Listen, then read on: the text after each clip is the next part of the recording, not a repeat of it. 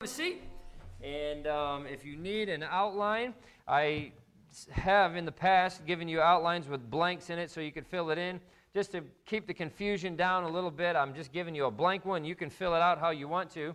I have some, and we'll put it up on the board, kind of a little bit of a skeleton outline, if you will, just to kind of help keep you on track. But Exodus chapter 25, and last week we talked about the necessity of the tabernacle. Why study the tabernacle, basically, was the point of last week. And, of course, we said last week that one of the main reasons for studying the tabernacle was because it's a type or a picture of Jesus Christ.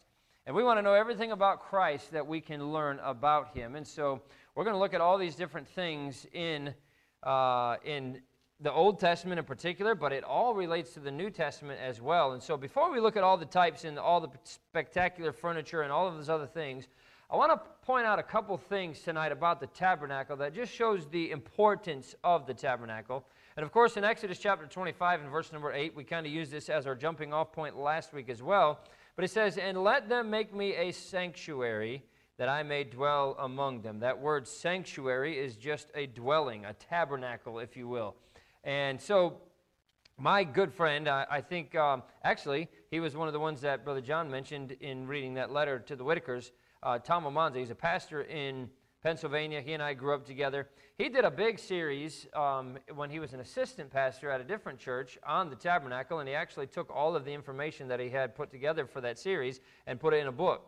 And he gave me a copy of the book, and I was reading through some of the different things and kind of using it as maybe a little bit of a supplemental thing to what I was putting together. And but he kind of wrote some of these things tonight and brought out some very good points that are going to kind of be the basis for what we talk about tonight. I was ready to move into the furniture and, you know, talking about all the types and pictures and all of those things. And some of the things that I came across in what he said started growing and getting bigger as I studied them out. And so I'm going to turn that into a whole lesson tonight that we'll talk about, the importance of the tabernacle. So the tabernacle, honestly, itself was just a tent. I mean, it was you know, as a matter of fact, the word tabernacle means dwelling or a tent. And that's obviously, especially in the Old Testament, they were in the wilderness for 40 years, and during those 40 years, everything was movable. It had to be. They couldn't, you know, set down bricks and all that kind of stuff and build a house and then the next morning pack it all up and leave. So everything had to be mobile. They were nomads for practical purposes. And so the tabernacle was an earthly temporary residence. In fact, turn over to Hebrews chapter 9. I'm going to have you turn to a decent number of verses tonight. We're not going to be all over the Bible, but Hebrews chapter 9 is actually a tremendous chapter in the Bible that does a lot of comparison between the tabernacle and Christ and all those other. There's so many types, there's so many pictures in Hebrews, and many of them actually talk about the high priest and how Jesus Christ became our high priest so that the high priest no longer has to go into the Holy of Holies. And I know you recognize these terms. We're going to talk about these things in quite a bit of detail over the next few weeks. But Hebrews chapter 9 and verse number 1 actually says, "Then verily the first covenant had also ordinances of divine service and a worldly sanctuary." Now, that's not the term worldly like we talk about today when it's talking about, you know, something that's sinful or something that's trying to be like the world. Worldly literally just means that it was made of perishable materials. It was made of earthly materials. It was made of things that were going to go away. So what is the importance of the tabernacle? That's what I want to discuss with you tonight before we move into talking about some of these specific pieces of furniture and the types, the pictures that they represent in the New Testament. So number one, let's talk about this, the tabernacle versus the temple. Now, obviously, you have heard those terms. The tabernacle is a far cry from the temple. Both of them pictured Christ, but they represented two completely different aspects of Christ's ministry. And obviously, we're talking about types, we're talking about pictures, but the temple represented Christ when He will come the second time. The tabernacle represented Christ when He came the first time on Christmas night. Well, He didn't actually come on December 25th, but when He came on Christmas night over 2,000 years ago. And so, obviously, one was temporary, one is going to be permanent. After all, it was the tabernacle that was made first, and then the temple. So we see Christ first coming, and then obviously He went back into heaven, and now His second coming is going to be a permanent coming. But the tabernacle was temporary. It was mobile. They had to be able to move this thing around, and there was laws and rules for how they were supposed to move it and everything else, but the same thing happened when Jesus Christ came the first time. He was only here for 33 and a half years on this earth. And while he was here, he didn't dwell in one single place. In fact, he didn't even have a place to call home. The Bible says the Son of Man hath not where to lay his head. He had no house. I mean, obviously he had places where he was able to stay with people and things like that. But the temple, on the other hand, was permanent. And when Christ comes again, he's going to be here forever. So we can kind of see the difference in the pictures, the types just in the temporary tabernacle and the permanent temple. But also the tabernacle was erected by a prophet. And when Christ came the first time, he held the office of a prophet. But the temple was constructed by a king. And when he comes the second time, he's going to be the King of Kings. Lots of pictures here. Lots of pictures between the tabernacle and the temple. The number 5, and I was doing some reading in a book called Numbers in the Bible. It was written at the end of the 1800s. It's a very old book, but the number 5 is prominent in the tabernacle. And that number 5 represents grace. And obviously when Jesus Christ came the first time, his ministry was all about grace. But the number 12 is prominent in the temple. The number 12 is actually the number of governmental perfection.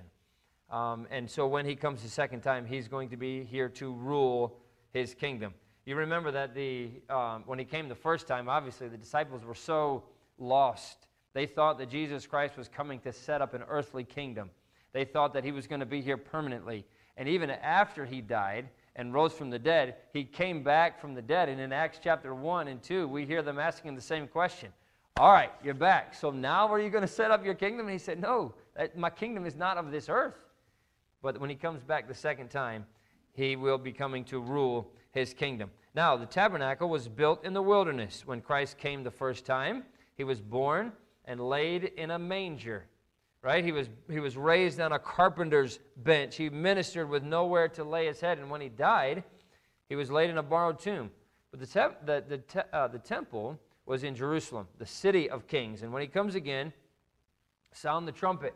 Lift up your heads. He's coming to reign. Look to the throne of grace and worship the King of Kings. That's the difference between the tabernacle and the temple. I think I see one other one as well. Turn over to Revelation chapter 5. The tabernacle was humble. It was ugly for all practical purposes. There was nothing beautiful about the tabernacle. It was unattractive in its outward appearance. And by the way, that's exactly what... Now, the Bible doesn't ever say that Jesus was ugly, but in Isaiah 53 it said there is no form nor comeliness that any's going to desire him, right? What does comeliness mean? It means beauty. It means handsomeness. Could you imagine, and I know I've mentioned this before, but could you imagine if Jesus Christ came to this earth and he was this, head and shoulders above everybody and really muscular and, just a chiseled jaw and all that stuff. I mean, there would have been a lot of people that followed him because of the way he looked, because he was kingly, because he was this great warrior that we want to follow. I don't know exactly what Jesus looked like. Nobody does. But the Bible says there was no form nor comeliness about him that would make anybody desire him. So you want Jesus Christ, you're going to want him for who he is and for what he's done, not because of the way he looks. And that's honestly exactly what we see with the tabernacle. But the temple was magnificent. And when he comes, again, Christ will be exalted. Do you realize that in the book of Revelation, we don't find the words meek or lowly or humble or obedient, but you find what the Apostle John says in Revelation chapter 5 and verse 11 and 12. Worthy is the Lamb that was slain to receive power and riches and wisdom and strength and honor and glory and blessing. What a day that's going to be when we see Jesus, right? He's no longer going to be a lowly servant. He's no longer going to be obedient unto death. He's going to be the King of Kings. He's going to be the Lord of Lords. He's going to come in power and glory and wisdom and blessing. And he's going to be an exalted king. You look at how Jesus Christ is going to come back in the New Testament, it's going to be a magnificent sight, unlike his first coming. And the same is true of the tabernacle and the temple. The tabernacle was nothing to look at. The temple, on the other hand, was just filled with gold and golden vessels and just a magnificent structure. The temple is to us what the tabernacle was to the Israelites. We're looking forward to the second coming of Jesus Christ. They were looking forward to, and still are looking forward to, his first coming. The Jews, by the way, do not believe and do not read and do not in their Bible have the New Testament because they don't believe any of the New Testament. They don't believe that Jesus Christ was the Messiah. And so why study the New Testament? Why read the New Testament? It's all about Jesus, and he's nothing to them. He's not the real Messiah. They're looking for the first Messiah to come. And many of them didn't recognize him when he came. Tom told a story, and he actually wrote it in this book, and I know his brother, Brian, pretty well. He was my brother John's age, so he was a couple years younger than me, but he went into the military not too long out of high school, and he served a tour in Iraq with the U.S. Army. He was on a train coming home to Indiana. He was wearing his uniform, and so this guy came up to him and started talking to him and thanked him for his service and all of that stuff. And he said, they just kind of struck up a little friendship. Brian started talking to him about a few of his personal interests and told him that he liked Notre Dame football and everything else. I mean, we grew up just outside of Notre Dame, and so it was only natural for him to follow Notre Dame football and everything else. So they talked about that for a little while and everything else. And so this guy, Brian, they started kind of opening up to each other. And Brian, Tom's brother, said, the guy started asking him about his experiences in Iraq. And he said, there's obviously it is what it is. There's a lot of shooting and everything else. I mean, he saw a lot of people get killed, and I don't know if he actually saw anybody on his own side get killed, any of the U.S. Army members that were with him. But he said, one of the things that really irks me the most is you have these people in power that are the ones that are making the laws and the rules for combat when they've never even been in combat. They don't even know what it's like. And the guys, obviously was very interested. And then they said, well, what are you talking about? He said, well, just things like you can't shoot until you're shot at. He said, that makes absolutely no sense. I mean, there's a lot of people out there that are trying to kill us, and if they get the first shot off, we may not have a chance to take a second shot. He said, just things like that. And so the guy asked him, he said, well, what do you do then when it comes to those kind of things? He said, well, we just adopt our own rules when we're out there, They don't know what's going on. We're the ones out in the field, so we adopt our own rules. And they laughed about it and everything else, kind of carried on a little bit. And finally, they got to Indiana, and they were getting ready to get off the train, and they had spent most of the trip together. I don't know exactly where this guy lived, but he lived kind of in the same general area. And so as he was going to get off the train first, and so he handed Brian a business card, and he said, hey, when you get settled in, look me up, and we'll get some tickets, and we'll go to the Notre Dame football game together. He said, hey, that sounds great. So Brian, after the guy stepped off the train, looked down at the card to see who it was, and he read his name, and underneath his name it said, U.S. Army Brigadier General. He was telling all this stuff to a brigadier general. Well, the guy was in civilian clothes, so he didn't recognize him, and he was so busy talking to, about all this stuff. And that's a funny story, I don't know what happened after that, but, the fact is that Brian didn't recognize this brigadier general in civilian clothes. And I think that's a lot of what happened, when Jesus Christ came. God Almighty, clothed in flesh, came to this earth, and they didn't recognize him as the Messiah. They didn't recognize him in civilian clothes, if you will. And there's a lot of verses that talk about that, but 1 Timothy chapter 3 and verse 16, the Bible says, God was manifest in the flesh. Philippians 2:7, took upon him the form of a servant and was made in the likeness of men. Hebrews 2:17, was made like unto his brethren. Galatians 4:4, God sent forth his Son, made of a woman. John chapter 1 and verse 14, and the Word was made flesh and dwelt among us. That word dwelt in the Greek literally means tabernacle. You could almost say, or when God was tabernacled among us. He dwelt among us. Now, Matthew chapter 1, and you don't have to turn over there unless you want to, but Matthew chapter 1 and verse 22 is a very familiar verse to us, but this talks about exactly what Jesus Christ came for. Now, all this was done that it might be fulfilled, that which was spoken of the Lord by the prophet, saying, behold, a virgin shall be with child and shall bring forth a son, and they shall call his name Emmanuel, which being interpreted is what? God with us. Jesus Christ was God in the flesh. And they didn't recognize that that's who it was. And they rejected him. God has always had a yearning to dwell with man. And you look at, when Adam was in the garden, God came down and dwelt with Adam in the garden. He communed with him. He spent time with him. And, of course, it was man that turned his back on God. It was man's sin that broke that fellowship with God. And, of course, Adam was the first. Adam and Eve were the first, but we've done the same thing. We have that sin nature, but God still desires fellowship. And it was God in Genesis chapter 3 that actually came looking for Adam. It was God who came looking to dwell once more many years later in Exodus 25, verse 8, when he said, make a tabernacle that I can dwell with my people. So there's a lot of differences between the tabernacle and the temple, and a lot of pictures that we see between the tabernacle and the temple. But then let's talk about this, number 2, because we have to make this clear, which we have done to a certain extent. But the tabernacle was a temporary dwelling place. God designed a temporary dwelling place.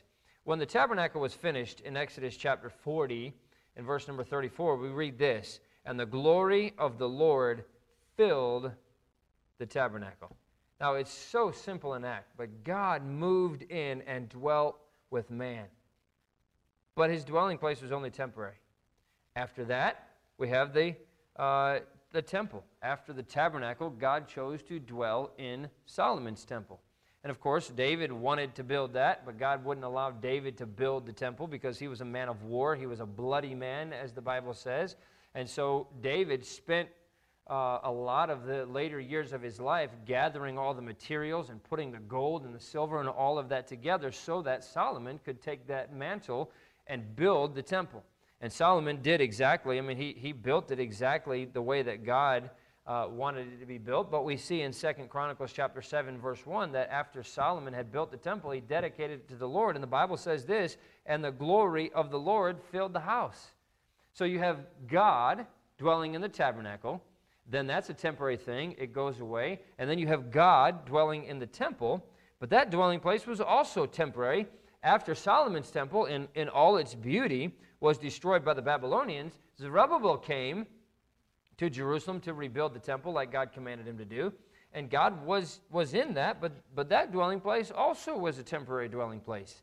After Zerubbabel's temple, we see King Herod building a temple. And by the way, the temple that King Herod built was actually much greater, much more costly than Solomon's temple. But the difference is God didn't command the building of Herod's temple. Compared to Solomon's temple, Herod's temple was far bigger, far grander, if you will. But God didn't order that temple to be built. And so besides that, the Bible clearly states that God's temple was already here in the very person of Jesus Christ. And the glory of the Lord filled his temple. It says in 2 Corinthians chapter 5 and verse 19, God was in Christ, reconciling the world unto himself. Colossians chapter 2 and verse 9, for in him, talking about in Jesus Christ, dwelleth all the fullness of the Godhead bodily. So we didn't need Herod's temple. God never commissioned or commanded Herod's temple because Jesus Christ was here and God was in Christ. He was God in the flesh on this earth. Christ himself said in John chapter 2 and verse 19, destroy this temple and in 3 days I will build it up. Right? But this was the God-man, and even though this was the God-man, the temple of his body was only a temporary dwelling place for God as well. Because we see what happened. Jesus Christ was crucified, he was buried, he rose again from the dead, but after 40 days, he went back up into heaven. But not without leaving us a new dwelling place, and of course, God's new dwelling place is in the hearts of believers. God's new dwelling place is in the hearts of Christians. Turn over to Galatians chapter 4, if you will. I just want to look at a couple verses here. But can we not see the heart of God as he was drawing nearer and nearer to the heart of man? You have a tabernacle, and then you have a temple, and then you have another temple, and then you have Jesus Christ, and then you have the hearts of believers themselves. And we're going to get into a little bit more of this as we go on throughout this series because there's so much there when it comes to God wanting to dwell with us. But Galatians chapter 4 and verse 6, and because it says, and because ye are sons, God hath sent forth the Spirit of his Son into your hearts, crying, Abba, Father. 1 Corinthians chapter 6 and verse 19, it's a very well-known verse that we quote often. What? Know ye not that your bodies are the temple of the Holy Ghost, which is in you? So, consider that for a moment. God dwells in us. God lives in us if we're Christians. But that dwelling place is also temporary. And it only lasts as long as our temple, this flesh, is on the earth. We die, we go into the grave. But God is ultimately going to establish himself an eternal dwelling place. Look over at 2 Corinthians chapter 5.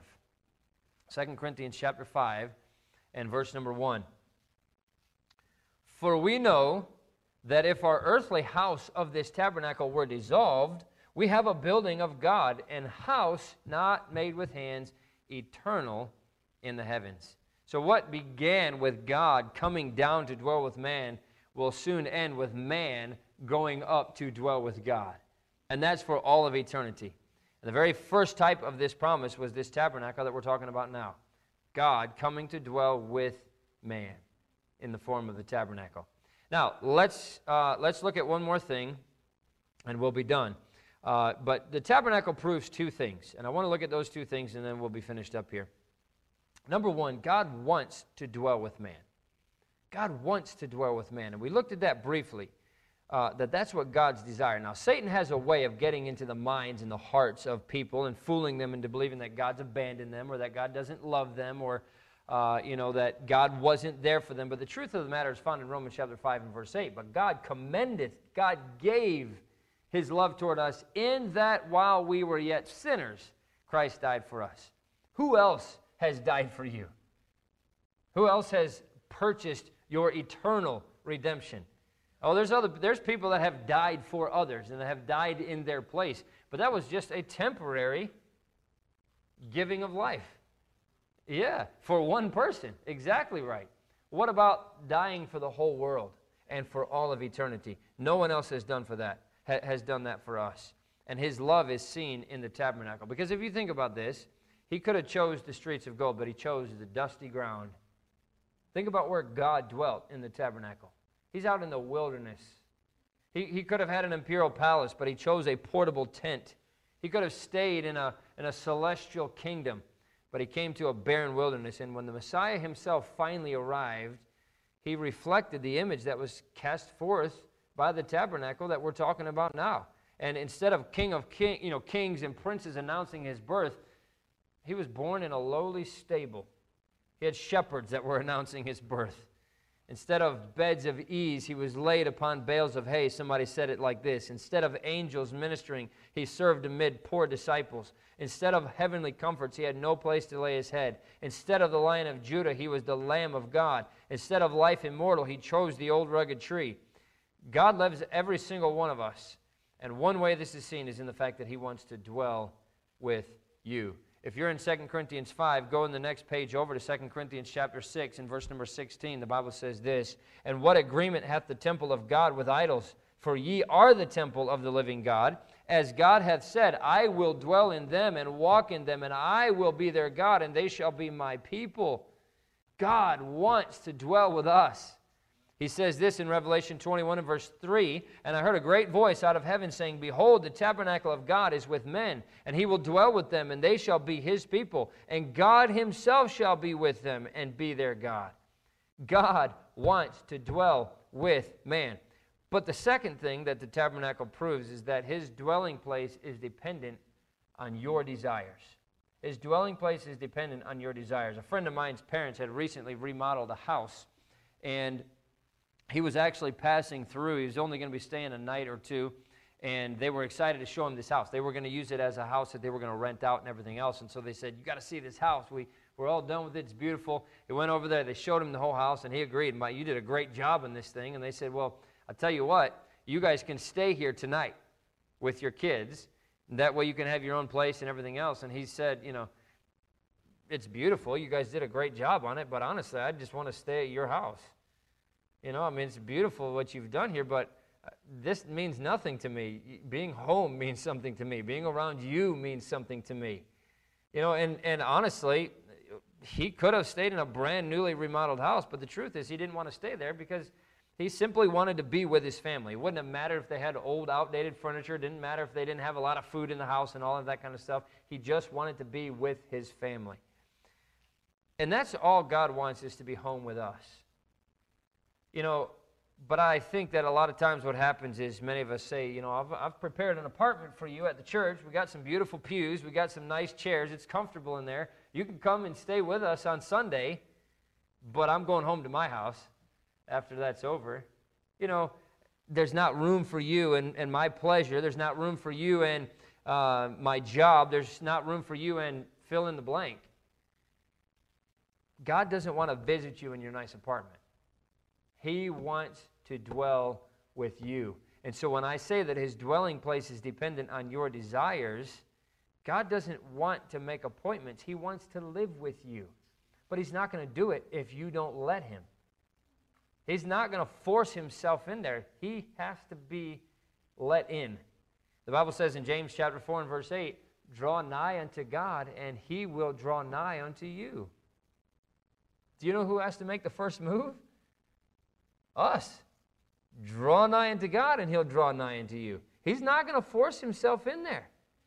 Colossians chapter 3, verse 15 and 16, let the peace of God rule in your hearts. Let the word of Christ dwell in you richly with all wisdom. Let me bring this closer to home for a minute. Maybe God's been trying to move in recently. Maybe God's been trying to help you with your marriage. Maybe he's been trying to help you with your finances. Maybe he's been trying to comfort you in some kind of loss or whatever, but he's uninvited. He's not welcome. You won't let him in. The old cliche says, let go and let God. And that's what every single one of us has to do. Oh, he desires more than anything to dwell with us. But we have to let him. God yearns to dwell with us. But do you desire to dwell with him? I know I've told this story before. It's been a little while, but there's a young man and his bride, and they quickly left in a 1950 Chevy pickup truck after their wedding. This is years ago. I mean, 1950 is a long time ago. The truck was not, it was not in 1950, but it was in kind of that era. And the man was driving. His new bride was scooted all the way over. Those old 1950 Chevy trucks had a big bench seat on the front. And in fact, I almost wish they would come back with those things. You know, my first car was a 1991 Ford Crown Victoria. That thing was a boat, but I wish I had that thing back. It had a V8 in it. It had a 5.0. You could squeal the tires in that thing. It had the same engine as a Mustang in it. I got that thing for $500 and a case of Mountain Dew. That's what I bought it for when I first year in college. Anyway, his new bride was scooted all the way over against him. He had his arm wrapped around her and everything else, and they pulled out of the parking lot. People were throwing rice and all of that kind of stuff and covered the truck, and they went on and lived there happily ever after. Well, 25 years went by, and on their 25th anniversary, they decided that they were going to go back to that little old church and see, they had moved out of the area, but they wanted to go back to that little old church where they had gotten married and see what it looked like and just kind of relive the memories as they drove into the parking lot and everything. Well, they drove into the parking lot, and the pastor that married them was actually out in the yard doing something at the church there, and they pulled in, and he recognized they were still driving the same truck, or they drove that same truck back, just kind of, their little drive down memory lane. And the guy was in the driver's seat. The wife was kind of sitting on the other side with the window rolled down, and they pulled up in there and introduced themselves to the pastor, and immediately he recognized them. He said, "Oh, I remember you guys. I remember doing that wedding. I remember when you pulled out." He said, "Boy, I tell you, quite a difference in the space between the two of you since you left the last time." He was kind of making a joke about how close they were sitting when they left, and the wife kind of turned to the husband with a little scowl, and she said, "Did you hear him? Even he sees it." The husband turned to the wife, and he said, "Honey, I'll tell you one thing. I haven't moved." And that's exactly what happens in our relationship with God a lot of times. Well, God's just not as close to me anymore. But I tell you what, God's still in the same place. We're the ones that move away slowly but surely. And before we know it, we're not even anywhere close to him anymore. But he still desires that closeness with us. He still wants to dwell with us. We have to let him dwell with us. In seasons of life where God seems far off sometimes, perhaps it wasn't God who left. Sometimes it's us. All the times it's us. God doesn't leave. He'll never leave us or forsake us, the Bible says. So next week, we're going to move into the tabernacle itself and start to discuss the furniture, start to discuss the significance of all those pieces of furniture. And I've got all kinds of pictures and things. And actually what I've been able to find that I think is very interesting is actual pieces of furniture, not just diagrams or pictures that people drew up thinking that, this is maybe what it looks like. I actually came across a Jewish website that they actually still, at least for ceremonial things, use these pieces of furniture. And then obviously across the world, there's several recreations of what this whole tabernacle would have looked like when it was all set up. So I'm going to try to show you some pictures of real things and show you not just some artist rendering of it, but what it actually probably looked like and what they at least picture that it looked like today. The Israelites had the same thing to go off of. They're just looking in the Bible to see, all right, make it this dimension, that dimension, make it this size, and should look like this, and all of these other things. And that's exactly what they've done to recreate these pieces. So it'll be an interesting study. But I want us to understand the importance of the tabernacle. It's such an important thing, and mainly because it has so many representations of Jesus Christ and so many pictures of who Christ is and what he wants to be with us and for us and through us, if you'll just let him. I'm looking forward to it. Now, I'm going to mention this again on Sunday, but I'm going to take 1 week off next Wednesday, because what I want to do, a lot of you have been asking questions about, studying the Bible, and I think it's tremendous, and I don't want to miss out on an opportunity to help you move in that direction. So what I'm going to do is show you how to use eSword. eSword, it's online, so you have to have a computer, or you have to have a tablet, or you can do, for that matter, you can do it on your phone. You can get all of that stuff on your phone. But what I'm going to do is actually go through a Bible study. I'm going to take a topic, and I'm going to show you how to study out that topic using eSword. eSword is completely free. Now, I think if you put it on an iPad or a phone, it costs a couple $dollars to download it as an app. But if you were going to put it on your computer, laptop, any of those kind of things, you can get it completely free. And it's got a lot of commentaries. It's got, so let me put it to you this way. I used to have a whole bookshelf full of books that I don't even use anymore because everything is in that eSword. Commentaries, I think there's probably 15 or 20 free commentary sets on there. You have Nave's Topical Bible. You have Strong's Concordance. You have Webster's 1828 Dictionary. You have lots of different things that are on there that are all free. And what I want to do is show you how to use it so you can become better, hopefully, at studying the Bible. A lot of you have asked questions about that, and what I'm finding myself doing is showing a lot of people individually. So rather than showing everybody individually, I'll try to do it with you all together, and we'll do an actual Bible study rather than just me showing you features. We'll actually study this out, and I'll show you how to do that. So we're going to try to do that next Wednesday. So we've never done this before, but if you have a laptop that you can bring, or you have an iPad that you can bring, I think it's going to be the best for you to actually go through this study with me. So as we show it on here, you can do it on yours so that you've actually done it once. We've never actually brought a bunch of computers and everything to church before. But eSword, e-sword.com, I think is what it is. If you can download that sometime this week, between now and next Wednesday, that will save you some time when you come in next week.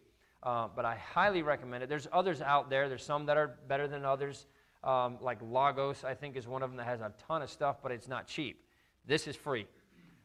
They do have some things on there that you can download that you can pay for, but most of these things are so old, they're in the public domain, and obviously the older they are, usually the better they are. So they've been tried and tested and proven, and that's why they're still around. So I'm going to help you with all of those things next week. And we'll try to go through it fairly quickly, but I'm going to do a study at the same time so you can see this is how you use it, and this is why you use it, and this is how you can study out a particular passage or topic or whatever it is, okay? So we'll move into that next week. Let's pray, and then we will be dismissed. Father, we love you. Again, we thank you so much for how good you are to us. I thank you that we have the Word of God. I thank you for the freedoms that we have in this country where we can study the Word of God, where we can gather in fellowship around the Word of God.